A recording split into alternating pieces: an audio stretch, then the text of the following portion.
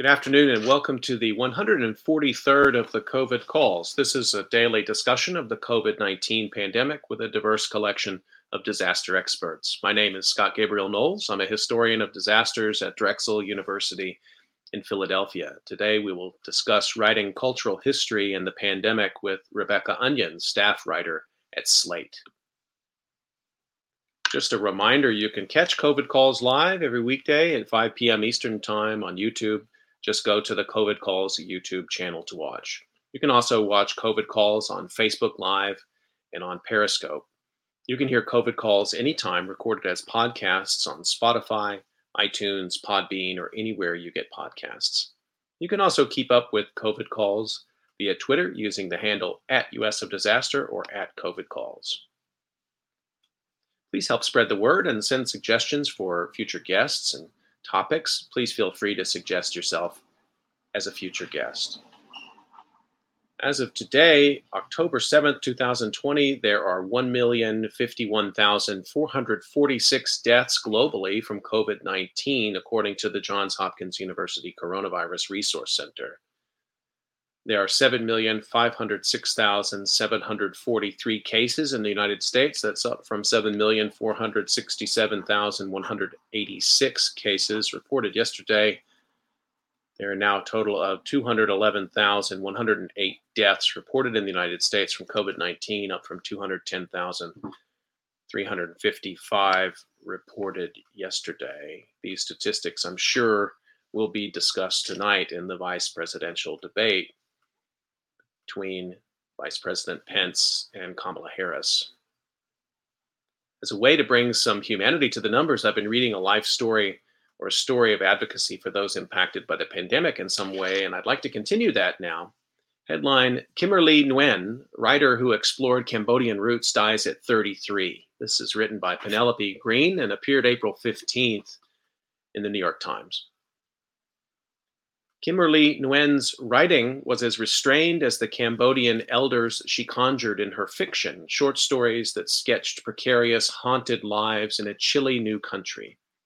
But her personality was exuberant as the rugby she played at Vassar, with a team so determined, said Kesey Lehman, a novelist and her creative writing professor there, that the players would regularly come to class concussed.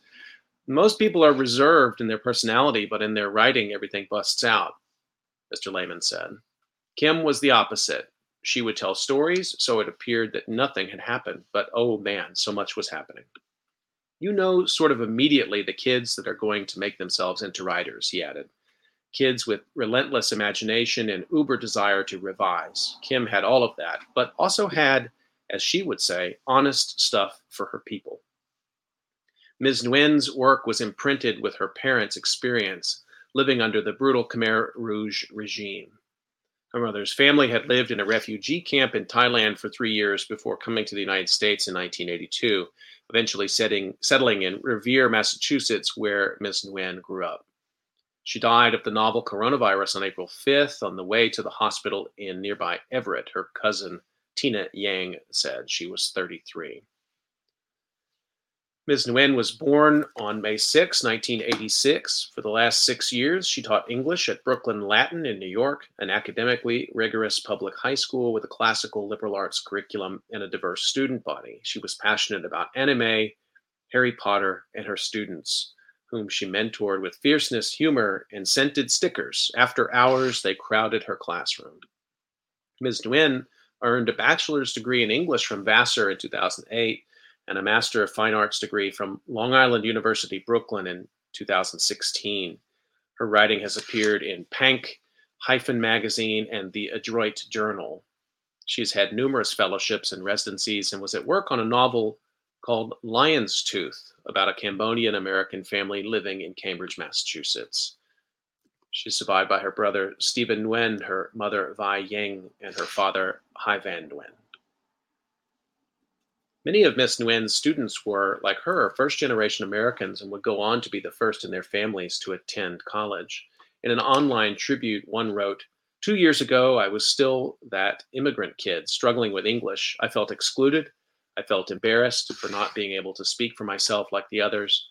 But you believed in me. You and your positive energy brought me out of darkness.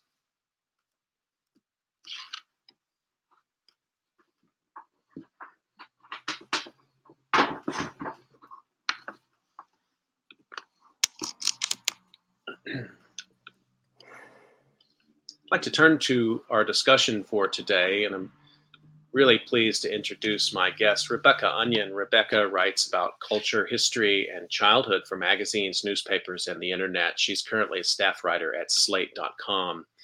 She's also written for Aeon Magazine, the Boston Globe's Ideas section, the Virginia Quarterly Review, the Atlantic's website, Topic Magazine, the Austin American Statesman, PBS American Experience website, and many other venues. She holds a PhD and a master's degree in American Studies from the University of Texas at Austin and a bachelor's degree in American Studies from Yale University. Her book, Innocent Experiments, Childhood and the Culture of Public Science in the United States, was published by the University of North Carolina Press in 2016. Rebecca Onion, welcome to COVID Calls. Thanks so much for having me. It's great to see you and looking forward to catching up. And you have been so prolific in this time. If you don't mind, if you don't mind, I'm just going to ask you the question I always start with, which is where you're calling from and what the pandemic is looking like there today. So I'm calling from Athens, Ohio, which is where I live, and I haven't left since March. So that's where I'm going to be. And we have Ohio University here, and like a lot of other college towns, especially in the Midwest, it feels like things have gotten worse since the kids came back. OU brought back only a portion of them at first, and then they added on a few more recently. And so things are the numbers are ticking up a little bit right now. It's weird because I work from home, and my husband was between jobs when this started, so he's taken on the childcare. So as a pandemic parent, I've got like a pretty ideal setup. I mean, he may not feel he's enjoying it, but his life is a little different from mine right now. But as a result, we just don't have that much risk right now. So it sort of feels like watching what's happening with the pandemic in Athens is like a little distant from us in a way that it probably doesn't feel for you if you're teaching at all in a classroom. Yeah. With the university there, though, you've been at the front lines. You must have seen several things. I mean, the sort of issues around bringing students back. Can you update us? I mean, it's one of the biggest universities in the United States by student population, isn't it? Oh, you must be thinking of the Ohio State University. Didn't get it mixed up. Okay, I'm sorry. Boy, that'll get me. I was going to say, that'll get me in all sort of trouble in the Midwest. But how many students are there? Oh my God, this is going to get me in trouble. I think it's somewhere in the singular thousands. Okay. So, but it does expand the town population by like a double and more when they come. So yeah, and it's sort of been piled on top, like with a lot of other universities, of a big bunch of staff and faculty layoffs that happened mostly in April. There was another kind of round over the summer at one point. So there's a lot of like anxiety and animosity kind of roiling around. Again, I think a common situation. Absolutely. And how did the Black Lives Matter protests play out there in Athens? We had them.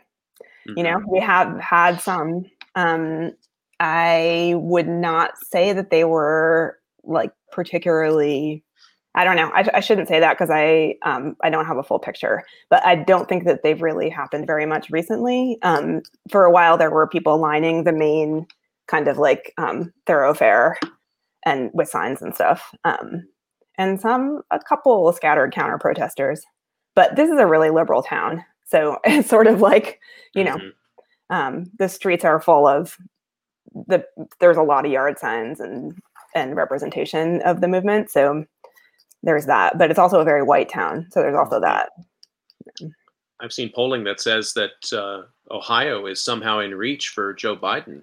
I know. Believe me, I'm going to vote early. I think I'm going to go tomorrow. Really? I want to get it in before any other shenanigans happen. Yeah, before the maelstrom. Absolutely. Yeah. Well, let's get a sense of your work. I mean, your cultural palette is very broad. You write on many different topics. Your expertise, a lot of it is writing about children and families and the history of science and history of medicine. And you wrote this book, Innocent Experiments, which came out in 2016, which from a historian's perspective is like came out yesterday. You must still be in shock. I'm still in shock that I published a book and it was 2011. Right. So Tell us a little bit of the intellectual trajectory, the kinds of Hmm. questions that got you to the book, the things you were interested in exploring, because I think getting some of that on the table will help us understand your writing and thinking now about the pandemic. Sure. Well, ever since I wrote my senior thesis in 1999 about the Columbine shootings, I've been really interested in youth and childhood and its relationship to politics, people's perceptions of what's going on with kids and what's going on with teenagers and what's going on with parenthood, which as I became a parent became more and more important to me to think about this. But the sort of the politics of that domestic relationship between kids and parents and the way that gets talked about in relationship to what's going on in the country, I think is the sort of the broadest way to paint it. So my book was about the way that people thought about kids as scientists and how that affected and shaped how they thought about science as a prospect. Um, so sometimes it's like really a lot about ideas, like the idea of X, which is like such a American studies, cultural history thing to do. But when I've been working for Slate, what's been really interesting is to well, sometimes I'll still write stuff that's sort of more like that. It's also much more often closer to the ground and looking at things that are happening now and interviewing people who are undergoing it and writing about my own experience sometimes in a way that obviously in academia you wouldn't necessarily do as much. So, just a little bit more about the book. Mm. What kind of um, and I appreciate what you said in the sort of the American studies tradition of sort of trying to somehow capture a culture or an idea or a Yeah. mentality at a certain kind of time. What kind of sources do you use in that project? Oh, yeah. Ooh, I love thinking about it. Though it does seem like 1,000 years ago. And I want to say that it came out like 5 days before the election that Trump won. So I basically never promoted it or did anything with it. It's like lost. And again, a thing that I think a lot of academics publishing books right now probably resonate with, Absolutely, yeah. especially if they're totally unconnected from public health or democracy or whatever other thing. Hmm. Um, anyway, so the sources were a lot of them came from sort of enterprises where adults were trying to shape science for kids. So the history of the Brooklyn Children's Museum. So I went to the Children's Museum archives and looked at the different ways that they represented their project in newsletters and clippings and stuff like that. Same with the American Museum of Natural History, although that ended up sort of dropping out a little bit in the book. And the same with, I tried to write around the idea of science fairs as a project, like sort of as a political project. So obviously that became really salient in the Cold War when the Intel, what is now the Intel Science Talent Search was created. At that point, it was the Westinghouse Science Talent Search. And just sort of the ideas that all that stuff was at the Smithsonian, all the sort of records of the adults who created that project and what they talked about between themselves and how they represented it to the public. I have a million other examples. Each chapter is a case study. I'm not going to go through them all. No, that's great. But a lot of times it was about what adults thought that they were doing and talking about. So you must have been tracking pretty closely. I mean, these last few years, the battleground over climate change has extended all the way into, I don't know about pre-K, but certainly into elementary school education. And I know state legislatures have been fighting about what goes in social studies curricula, science curricula, and it's not just high school, right? I mean, is that what's your sort of sense of how the science wars have actually moved into the sphere of childhood in these last few years? Well, that stuff really interests me because one of the major things that, the 20th century, so my work was mostly about the 20th century, the 00s through 60s, 70s. And although, as you often do with a history book, you have to have a conclusion that brings it up to the present day, like in one giant sweep. But largely it was about this sort of like a more optimistic time. And what really interests me about the discourse around talking to kids about climate change is this idea that it's going to like mess with their emotions in some way or like depress them or like make them scared. And that was something that I wrote about Greta Thunberg, I guess like before the pandemic, whenever that was, last summer or something, back when she, all of a sudden became like a right-wing talking point. And that was something that people who were critiquing her position within the movement would talk about a lot. It's like, oh, she's just a depressed young lady. Like something's wrong with her. She just needs help. Like, which is like this ableist discourse around her mental health situation, but whatever. But there's something really interesting to me about it, because for a long time, proponents of science education would say what we need is to like show the parts of science that like ignite the imagination and like get people excited and like create hope for the future. And kids were seen as this like perfect place to do that. Like that you could, like basically spark curiosity, spark the kind of inventiveness that like, if you watch a 3-year-old play, you see it just like in space, like everywhere. And the climate change education conversation, I feel like kind of draws on those previous ideas that like science taught to kids should be about like creating hope or like creating optimism. And like, this is the opposite of that. And we don't want to teach them that everything's going to be terrible. But the problem is that a lot of the science says that maybe it will be terrible. So I think that, that connection between the conversation about emotional health and learning about potentials for the future is what I see.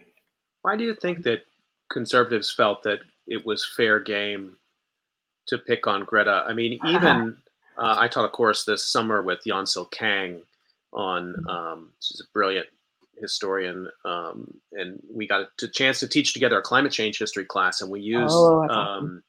We used part of the congressional testimony where Greta appeared, and the representative, who his name escapes me now, I guess I blocked it out, but who really went after her, tried to embarrass her, tried to trip her up.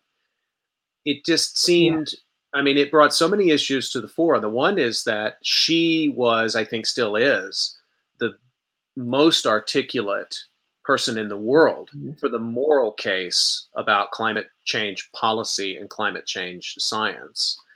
Yeah. And she's still a minor. So she's a force to be reckoned with, but at the same time, one wishes that our public officials would be respectful to children. Well, I'm completely fascinated by that part of it, because I have a long simmering interest in and have never written like a giant comprehensive piece about, because I keep getting diverted by other things, because the life of a internet writer is that you write 2 to 3 pieces a week. Right. Yeah. Like, I need you to write that piece I just mentioned, but also the other things.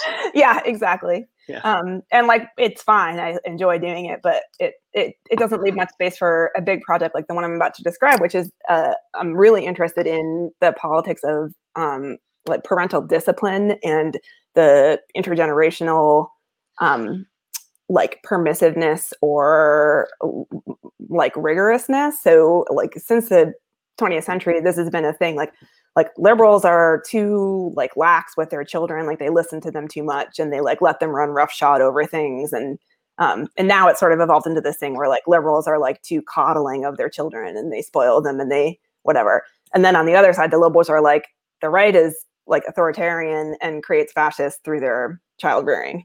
And this has been something that people have been talking about since World War II, when everyone got fascinated by, after World War II, everyone was like, how did Hitler become that? Like, and there were all these theories about his childhood and the way that he was potty trained and all this stuff. But anyway, so I do think that the right is sort of, when they critique our sort of the way that we listen to Greta, or like the way that we kind of like heed her moral authority, a lot of the critiques of it seem to be from the position of like, why would you listen to your kid when she says that she knows better than you about something? Like I never would. And so, like the moral authority of a adolescent doesn't read the same way.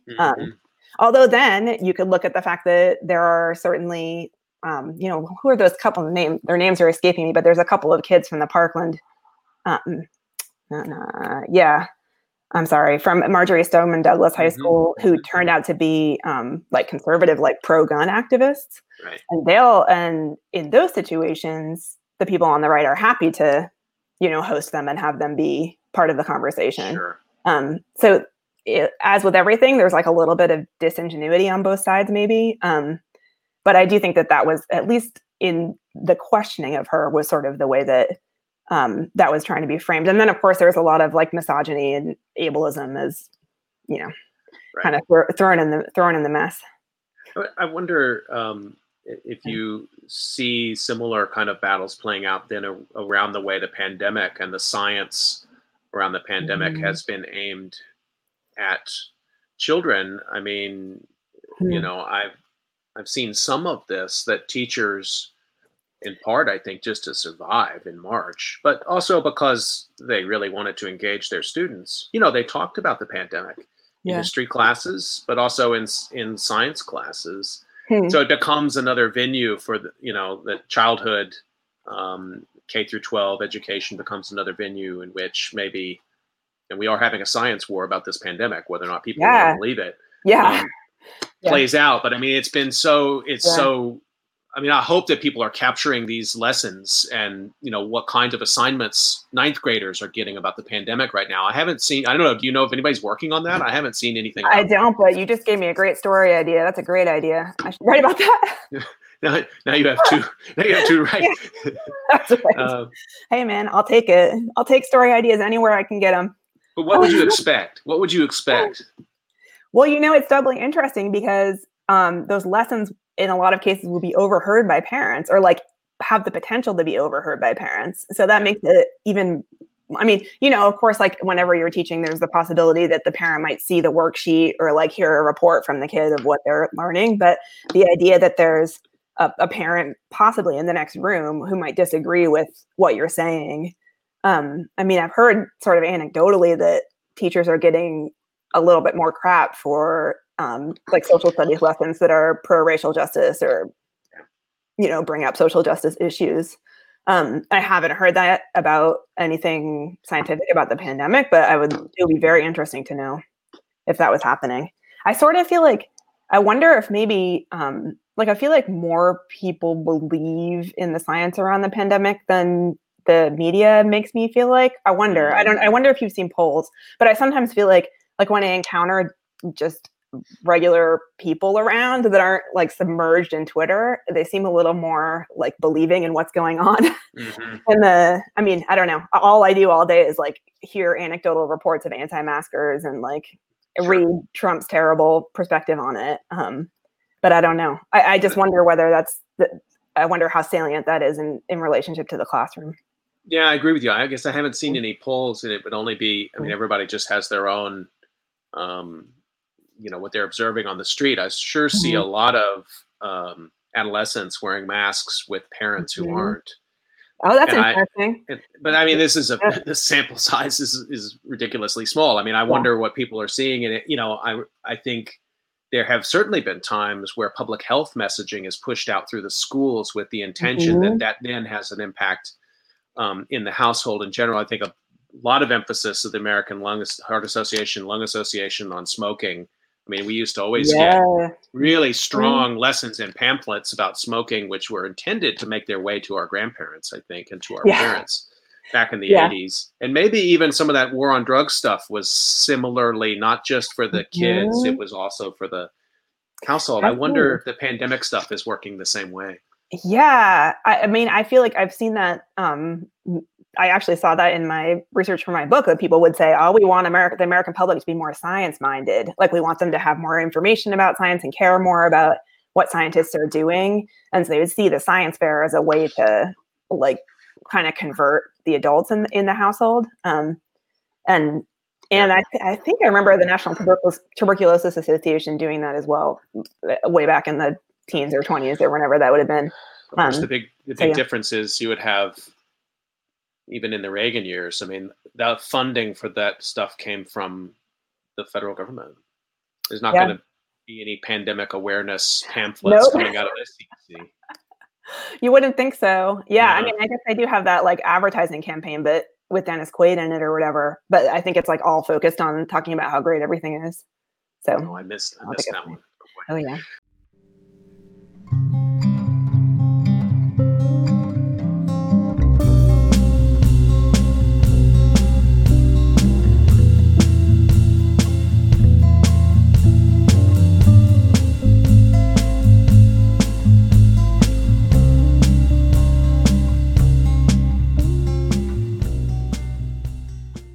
I just want to remind folks that you're listening to COVID Calls. I'm talking with Rebecca Onion today, staff writer for Slate. And let's talk a little bit about, so you write on a lot of topics, and we've just been hitting some of those themes. You write a lot about science and history and medicine. And the challenge that you have that a lot of my guests don't have is that you have to reach an audience.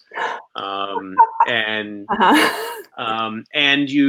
you have to mobilize your research talents and then produce something that hits not only readers who are maybe expert in a topic, but also people who may be just hearing about a topic for the first time, but they want to know 2,000 words about it or 3,000 words about it.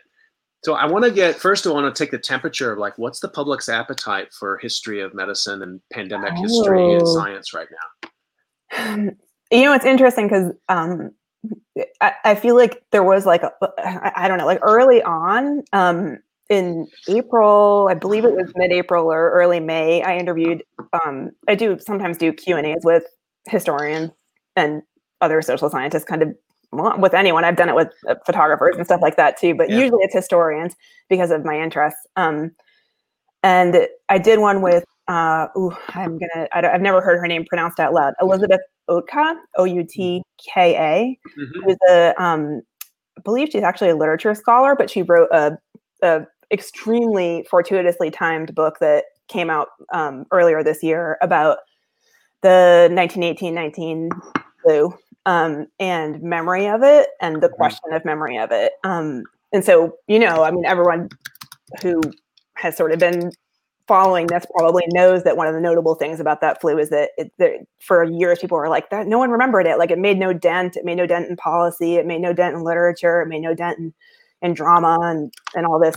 And so her argument was instead that actually there are a lot of traces of it in modernist literature, but that it's sort of told in a roundabout way. I found it really convincing and fascinating. And especially because a lot of it is about the sort of the body experience of having the sickness and what that felt like and what it felt like to watch your loved ones have it and what it felt like for people who had it and then recovered, but were always like diminished in some way, or changed in some way. And so these are all things that are kind of a lot easier to maybe write about in literature. Like you can see them in literature in a way that, she includes some survivor stories where you can, when read in particular ways, you can see that stuff. But just reading her book and writing about it and talking to her, it got me thinking a lot about survivors of COVID who might not die, but who might be changed.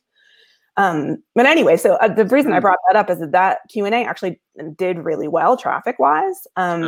And so, but that also hit at a time when there was like a huge appetite for pandemic content. So in like March, April, May, we just like got really good traffic and we're just pumping things out and everyone had a lot of adrenaline. I'm sure you remember. Sure. Yeah. When you started this actual program. Yeah. And that was also when it was sort of, especially if you could hit on a topic that was historical, like that one, that everyone was sort of, because everyone was thinking like 1918-19, like what did I learn about it in school? Like, what was that even like? What happened? Like, how many people died? And, like, why is that just like a null space in my memory? And so it really, I think that's why it resonated with people. But I had a hard time finding, I don't know, like I read around that time, I was sort of reading a lot of histories of epidemics and plagues and stuff like that, trying to see,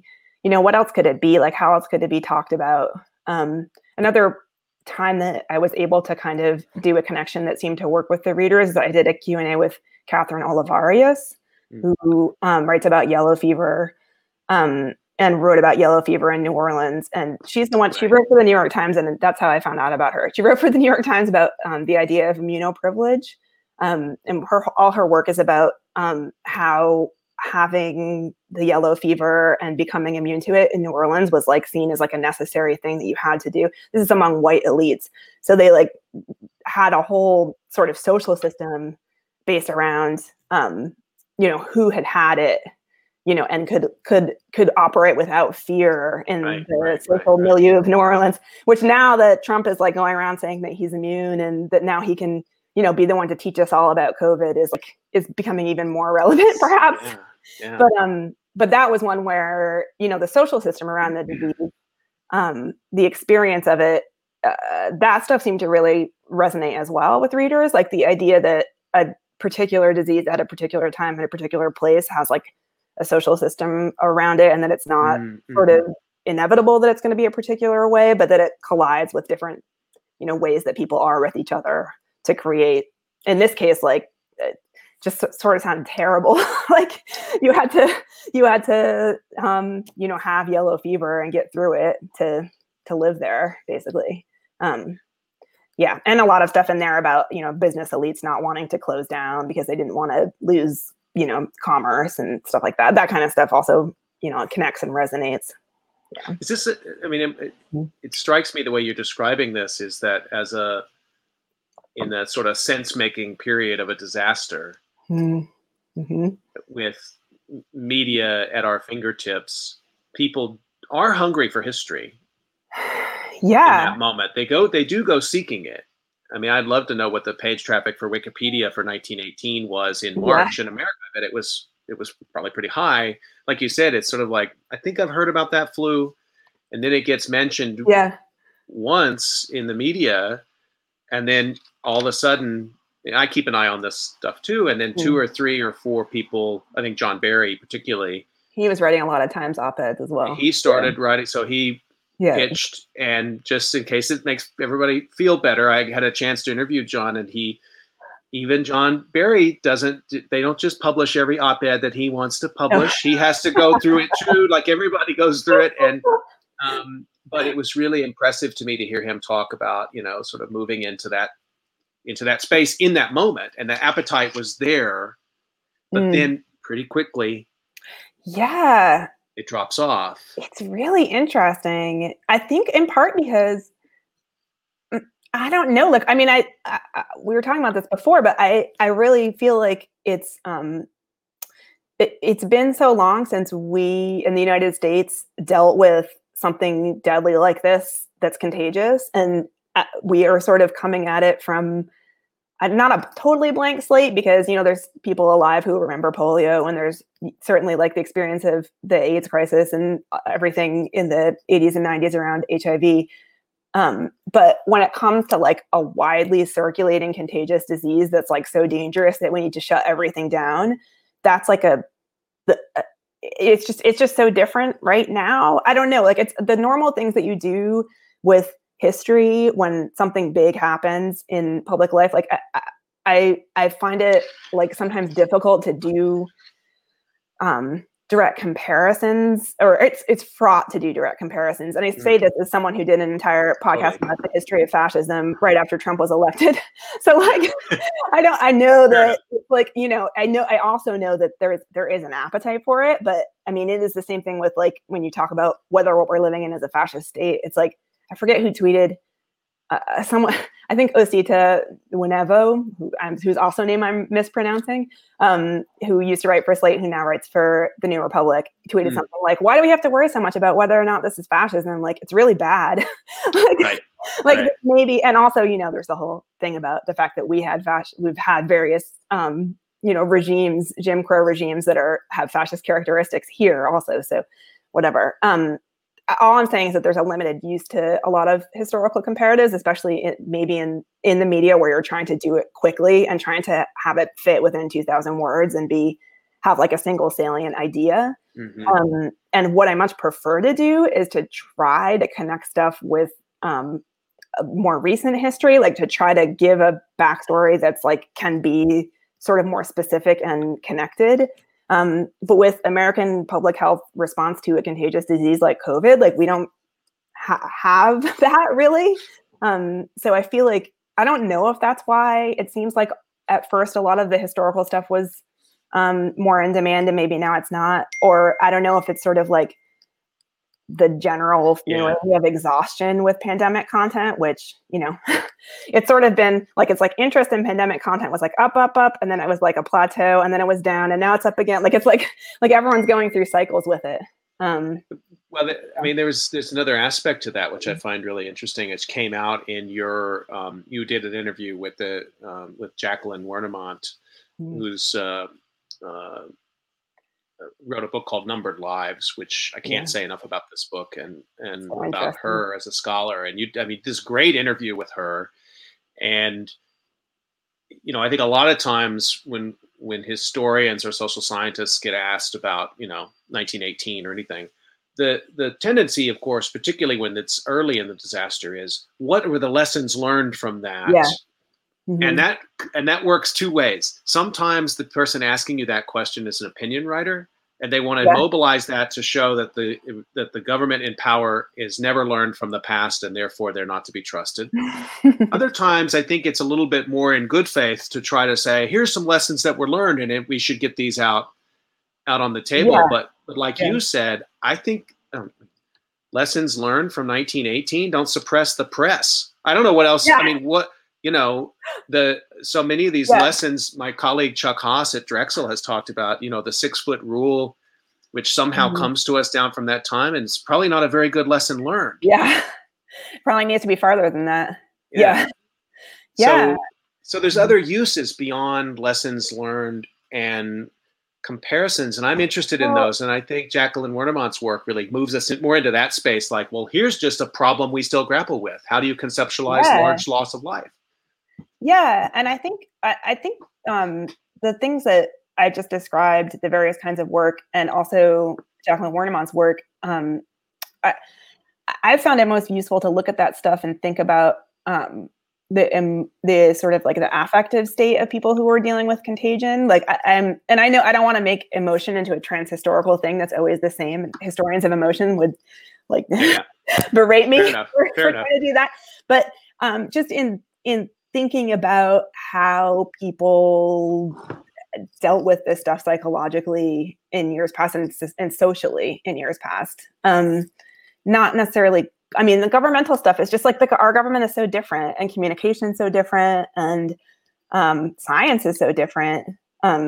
It's just like there's so many factors. But in terms of sort of personhood and like mental health and like grappling with a big unseen threat like a contagious disease, like that's what sort of keeps me reading these histories and like thinking about this stuff is like I'm just like what was that like and a lot of these passages the kids died too like a lot and as a parent thinking about that a lot. I don't know, and I don't know if that's I don't know if I'm speaking for my audience or if I'm just speaking for myself, but that's the stuff that still has me finding worth in it or interest in it. So there's another track of your work in the stories, a sort of thread running through, which is how parents and teachers are coping and adapting in this time. So this is the disaster beyond the event. This is the disaster as a state of living. And I think you're capturing some of the most sort of vital, like the real discussions people are having at home, beyond the discussion that's always behind the discussion, like what can we do to not get sick and die? Yeah. Okay. Yeah. But I mean, the real discussion is who's going to manage the Zoom parent-teacher meeting? It's all of these sort of fine-grained things, which are, I think, part and parcel of daily life all the time, but are now being translated through COVID life. So, I mean, just to give one example, you wrote a piece in July. I'm just going to give a little quote from it. This appeared in Slate, July 31st. You said, as parents plot increasingly Byzantine care arrangements for children whose schools and daycares decide to stay closed this fall, the pod, the homeschool, the part school, the part pod, leverage a local teenager, their stress mounts over the prospect of having to mix work, childcare, and education. And you suggest that maybe the government should consider paying Yeah, guess what? Paying parents. The government didn't agree with me. Didn't agree with you, but I think, but I love Yeah. this piece because it also shows how quickly the policy discussions are moving. I mean, Yes. this is already a piece of historical importance because you captured a moment in that time. What was on your mind when you were writing that? Oh, well, I mean, there have been a couple of times in writing about the childcare school mess where I've written things. I don't think this is the same thing, but so I think you're reading from a piece that was about my arguing that parents should get paid to just caregive. But I also wrote a piece that was basically like, I interviewed an epidemiologist who tweeted something about, this is probably in like, also in late July, maybe early August, basically being like, if we were to choose to close the bars and restaurants completely, then maybe we can consider opening schools. And this is now like a really obvious argument. Like you said, it's like part of the historical record now. Like you would never write an op-ed now being like, I have an idea. We should like prioritize schools over all of these like fun things. Right. And then maybe we could open. But her whole thing was, obviously the idea is reduce the pool of risk in the community, and every individual thing you do within the school will matter less and be less scary. And if we could just say our goal is to get kids to school, and what do we have to do that? And we operated from that point of view, whatever. This is like a very familiar argument now. At the time I published it, it was like a viral tweet that everyone was like, oh my God, what? This is a crazy idea. But anyway, and again, it's not like that made any difference either. Like every parent who read that, or maybe not every, but a lot of parents who read that were like, well, obviously this is how we should be reframing it. But it never got reframed that way, really, because of money. Maybe, right. Although that to me that's short-sighted too, because there's money involved in women dropping out of the workforce, which we now find out that they are in great numbers. Absolutely. And that's a money thing too for individual families and for companies and everything. Like it makes a difference, obviously. Well, so but I was writing about paying caregivers because I was interested in just like the way that the caregiving arrangements that were being made and are still being made, just like made everything super complicated, when it seemed like if we could just have more money within the individual households, we could kind of close in on ourselves a little bit more and be like not, passing everything around. And that's sort of like what the lockdowns were meant to do. But since a lot of parents didn't and don't have the money to not work, the whole idea of locking people, like having people be in a little circle, was like a privilege. I mean, is a privilege. And so, this idea that it's funny because I interviewed, a bunch of policy people who work on policy for early childhood, policy for children. And they all were like, well, yeah, obviously, like we've been trying to get people to, change the policy around the earned income tax credit so that low income earners can get it, and like have a child allowance like a lot of countries in Europe do, so that, the levels of child poverty in this country, like the number, whatever, they have their fact sheets ready with like, here's the number of kids that could be lifted out of poverty if we would just give everyone $100 a month who has a kid.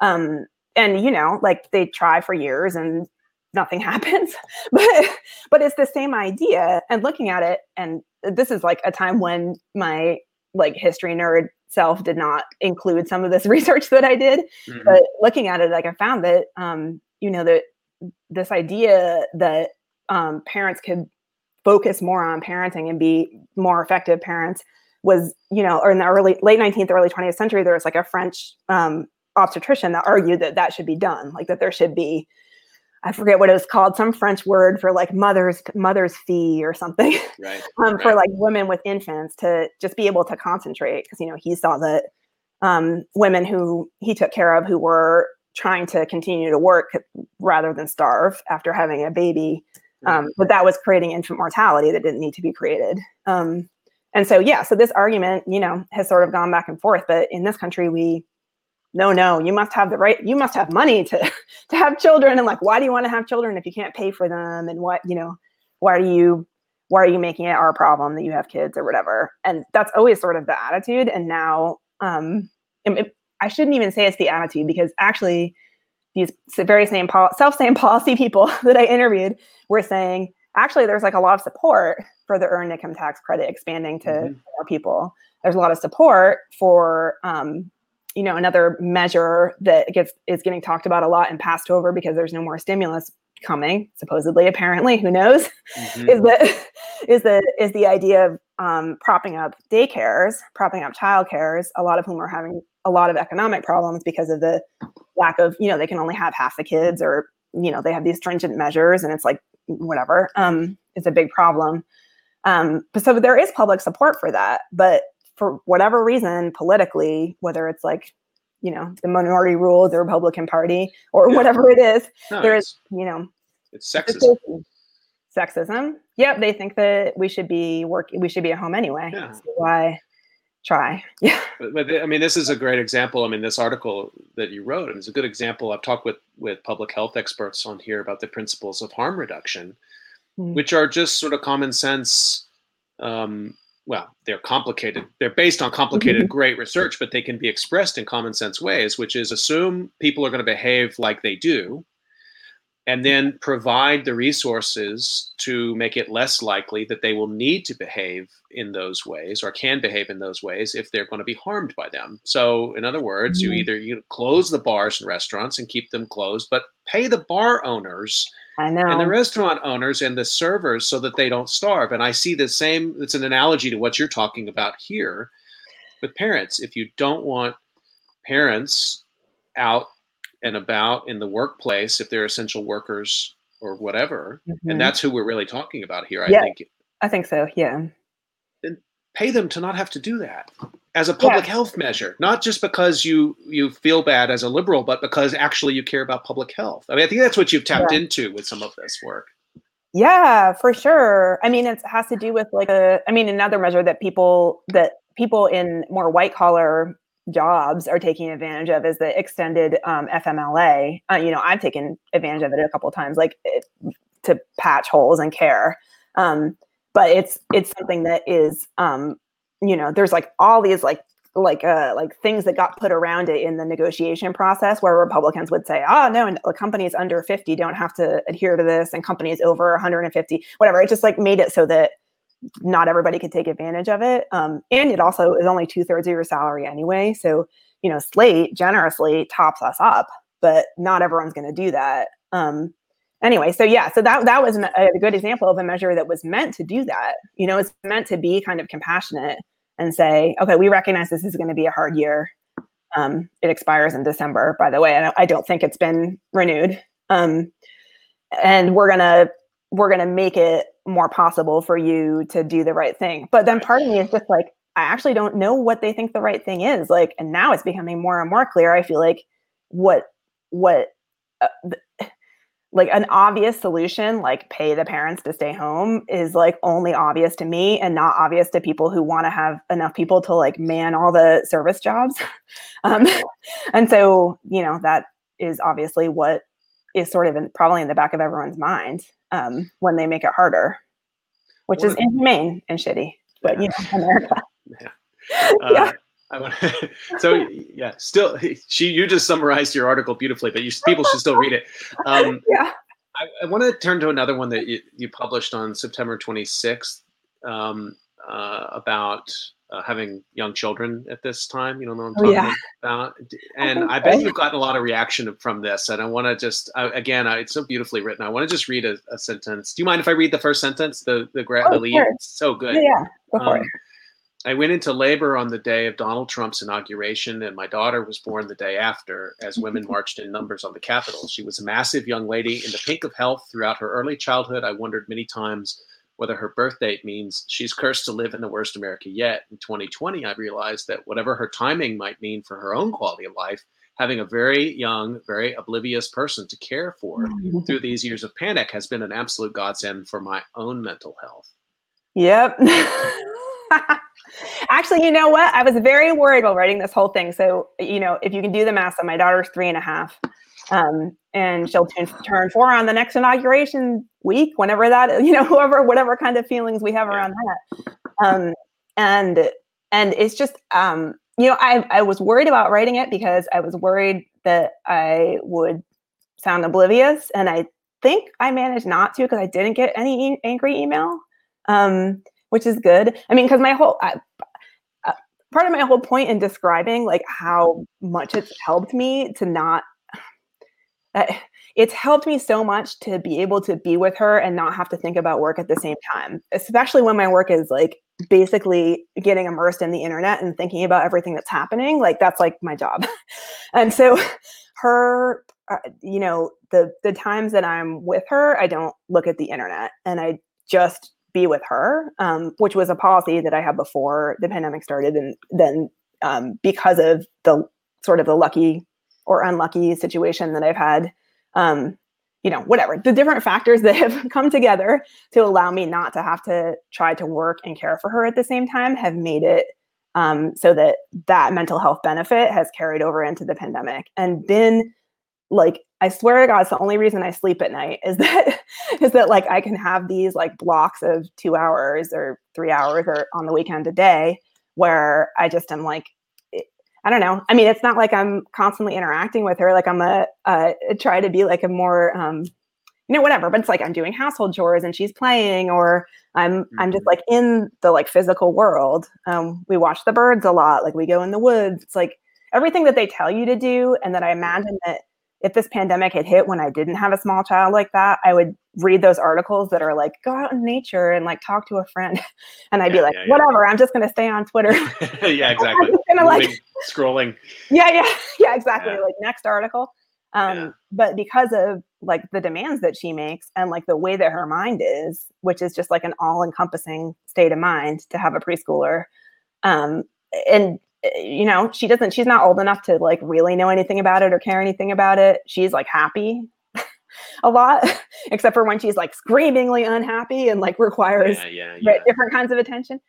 And I don't know. So, but I hope I came across the right way. And I think I did because of the way that I didn't get angry emails. But my whole point in telling the story was to argue that, you know, it's like a blessing to have that, but it's a curse to have it if you have to work at the same time or be worried about the care that that person is getting, or like just stressed out about money constantly. But I don't know, like if I'm at all stressed out and I'm around her, it's just like a disaster because they can tell, like, like the way their minds are, they can tell, they build on it. And so I just am like really grateful and really worried for everyone who doesn't have the opportunity, or, you know, stressed out about that thought. And that, you know, fingers crossed, maybe people will go read it who listen to this and they'll be like, oh, this privileged, horrible person. No, I don't think so. Well, I mean, but I think what I really appreciated about it is it's one of the pieces that I would put with some others about the intensification of relationships at this time. Yeah. And there's this sort of insane duality where we're on the one hand, we're so, most of us who are trying to, you know, follow good public health practices and who have the privilege to not be out doing essential work every day, we're remote from most of our normal day-to-day relationships as we would have had them before March. Yeah. But then we have this intensification of relationships in the household. Yeah. And so that for some people is apparently leading to divorce and abuse and addiction. But for others, it's a whole spectrum of things. Yeah. And I think that's why I really liked reading it, because I think it took a deep dive in one part of that bigger story about America's emotional life at this time. I'm glad you got that from it, because I actually had a colleague that has a similar like feeling about pandemic life, where she's sort of like, everything is terrible, but my home life has never been better. Like it's actually great. And I've been trying to figure out how to write about that for a long time. Like and especially because a lot of the things that I think have made this time good are things that like various child rearing advice people would recommend, which is like not overscheduling, not trying to do too many things, like letting there be big blocks of time at home where the kids can just like chill and be. But then it always felt like I think I just decided to write about it the way that I did, because I was like, I think it just needs to be a personal story, like one story, and not be like, some people are feeling better. And like I noticed that I think the Washington Post had a piece that was a little bit more universal, that was about kids that were actually doing great in quarantine.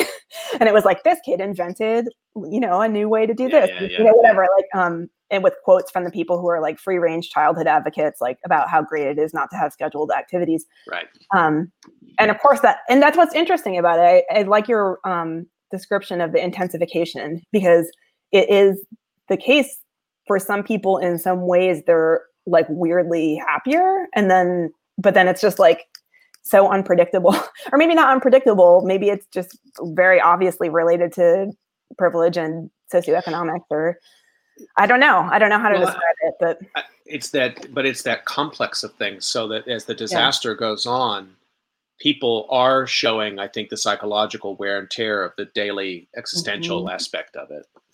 And I don't think it's been fully normalized yet. I don't think we're in the Cold War. I mean, if this goes on 5 years, we'll get to a point where people are just like, this is the risk of living, and we just go on with it. I don't think people are there yet. I still worry about it every day, about getting sick, right? Yeah. I think a lot of people do. But that's countervailed by the intensification, with sustaining intensification of relationships that are providing a counterweight to that fear. And putting all of that together, I think, is important. And I think it's like, you're on a lead with this. I think you should follow it. I mean, I think it's more story ideas. Yeah, I like that idea. Well, it also, I mean, it reminds me of, I don't have like a super deep relationship with disaster studies, but isn't there the idea that after not a disaster like a pandemic, but something like sharp, like an earthquake happens, right afterwards, people are really kind to each other, which... This is like Susan Solnit. I mean, this is research going back a long way. Susan wrote about it in a great way. That's probably what I'm thinking of. Yeah. But I don't know. I mean, and this is like obviously such a different situation. Like the timing is all weird, and the presence of the threat is all weird. And I'm sure you guys are having like a field day trying to figure out how to reframe it and like think about it in a different way. As a historian, I have to say it's. The temporal aspects of it have been very much on people's mind, and that makes that I'm glad about that. I mean, this is just inside baseball about disaster studies, but I mean, I think a lot of times it's been the temporal frame has been so short, and this is clearly playing out over a longer period of time. It's had people rethink sort of what have been unquestioned things like the disaster cycle and disaster recovery and these kinds of things. I think it's good in that sense, but important, again, just back to your article, that people also make space for their own personal coping and thinking, I think, self-consciously about that.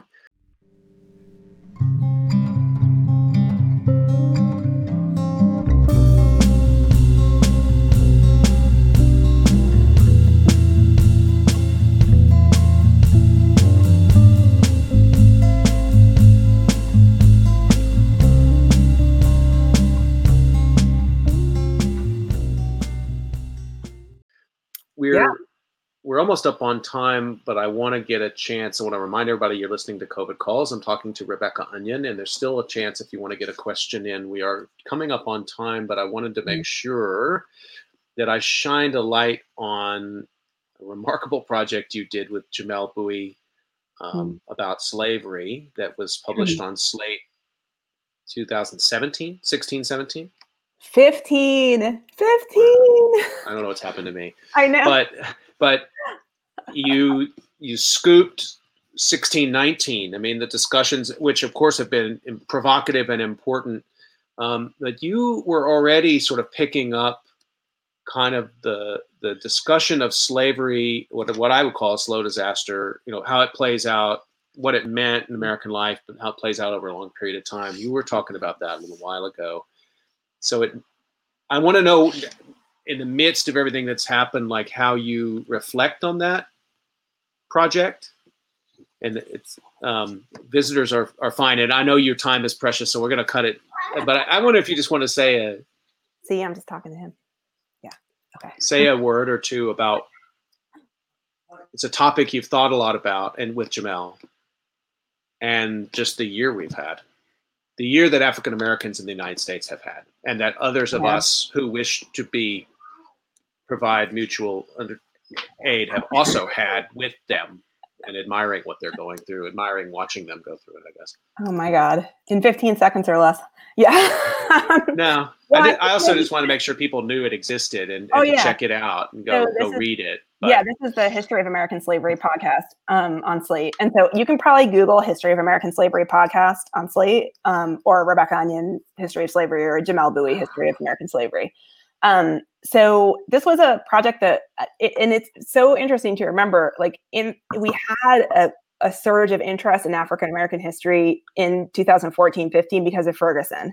And it was like everyone was reading Ta-Nehisi Coates and everyone was like really into it. And the fact that it sort of resurged this year in this interesting way, like, I don't know if it's the first time that I've been alive that I've seen like a cycle like that of interest in history, and like particularly in like difficult history. Like I almost feel like this past year, or this past, I don't know, year, like, well, since George Floyd, I've just been like, oh my God, I'm having such deja vu, like all the same sort of history stories, all the same, did you know the police came from slave patrols, like all that stuff. I'm just like, oh my God, we did this, and I don't know, nothing happened. Like, I don't know. And like that's like a small taste of how Black people feel. I mean, whatever, it's not even a taste. I don't know. It's just like the recurrence of it is what strikes me the most this year. I just am like, oh my God, like that was supposed to be the moment, in 2015 that like everyone was re-examining it and thinking about it. And now we're like doing it again. I don't know. I mean, which is not to say that it doesn't have value. I'm not even talking about it as in like the Black Lives Matter movement. I think you can read that I'm talking about like a resurgent media interest in the history of slavery. Yeah, no, that's what I mean too. Yeah. But yeah, I can just see how it would just be exhausting to be like, okay, yeah, like this is something that you never read about in school, and we can talk again about how schools don't teach it, and how if they do, it's like woefully insufficient, and et cetera, et cetera. But it's just like churning and churning again and again. And I just am like, no, we need something more drastic here. Like this is like this like awareness of what it was and what it continues to be is like has not done the trick. I don't know. I've been trying to think about John Brown a lot because I just watched the Good Lord Bird miniseries, and I wrote one piece about it, and I might write another because I just am like just obsessed with John Brown, thinking about John Brown a lot and like what he's meant to people, and what a weirdo, and what a weird white person, and like kind of amazing white person, and whatever. And I just read this long piece by Carvel Wallace in the New York Times Magazine that basically is about Good Lord Bird and the fact that it's a white project about the history of slavery. Ethan Hawke is John Brown, and he's a producer. And then there's I believe the creator is also white.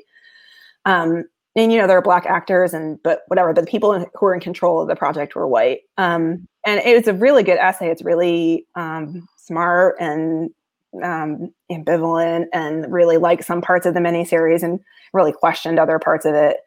And I just, I don't know, like I'm very, ever since doing that podcast project and reading a lot of history of slavery for it and trying to synthesize it, our approach was to try to read and synthesize as much as like the up-to-date history of slavery scholarship as possible, which, believe me, is like a Herculean task. It is, thankfully. Yeah. And it had a little bit less of a like an editorial point of view than the 1619 project. Like the 1619 project had an argument, which, as you can see by the ruckus around it, like since it happened, it's been most of the stuff that people who disagree with it have been provoked by is like the argument that 1619 was the beginning of American history, or the argument that slavery was inherent in the founding.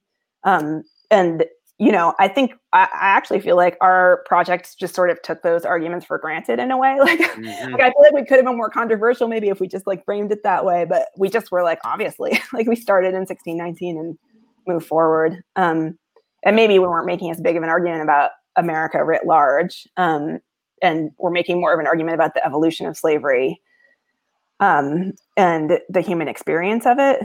We had each episode be about a person. And so we were trying to think through what psychologically what it would have been like.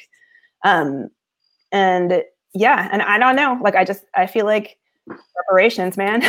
like I don't know how much awareness is going to go very far. And I sometimes wonder about my own like position as a person who writes and thinks about it, and like how helpful it is for me to even be involved. Like reading that Carvel Wallace piece, I'm like, yeah, I don't know, like maybe I'll just not write anything about John Brown. Like I just like let John Brown's life be the legacy, I guess.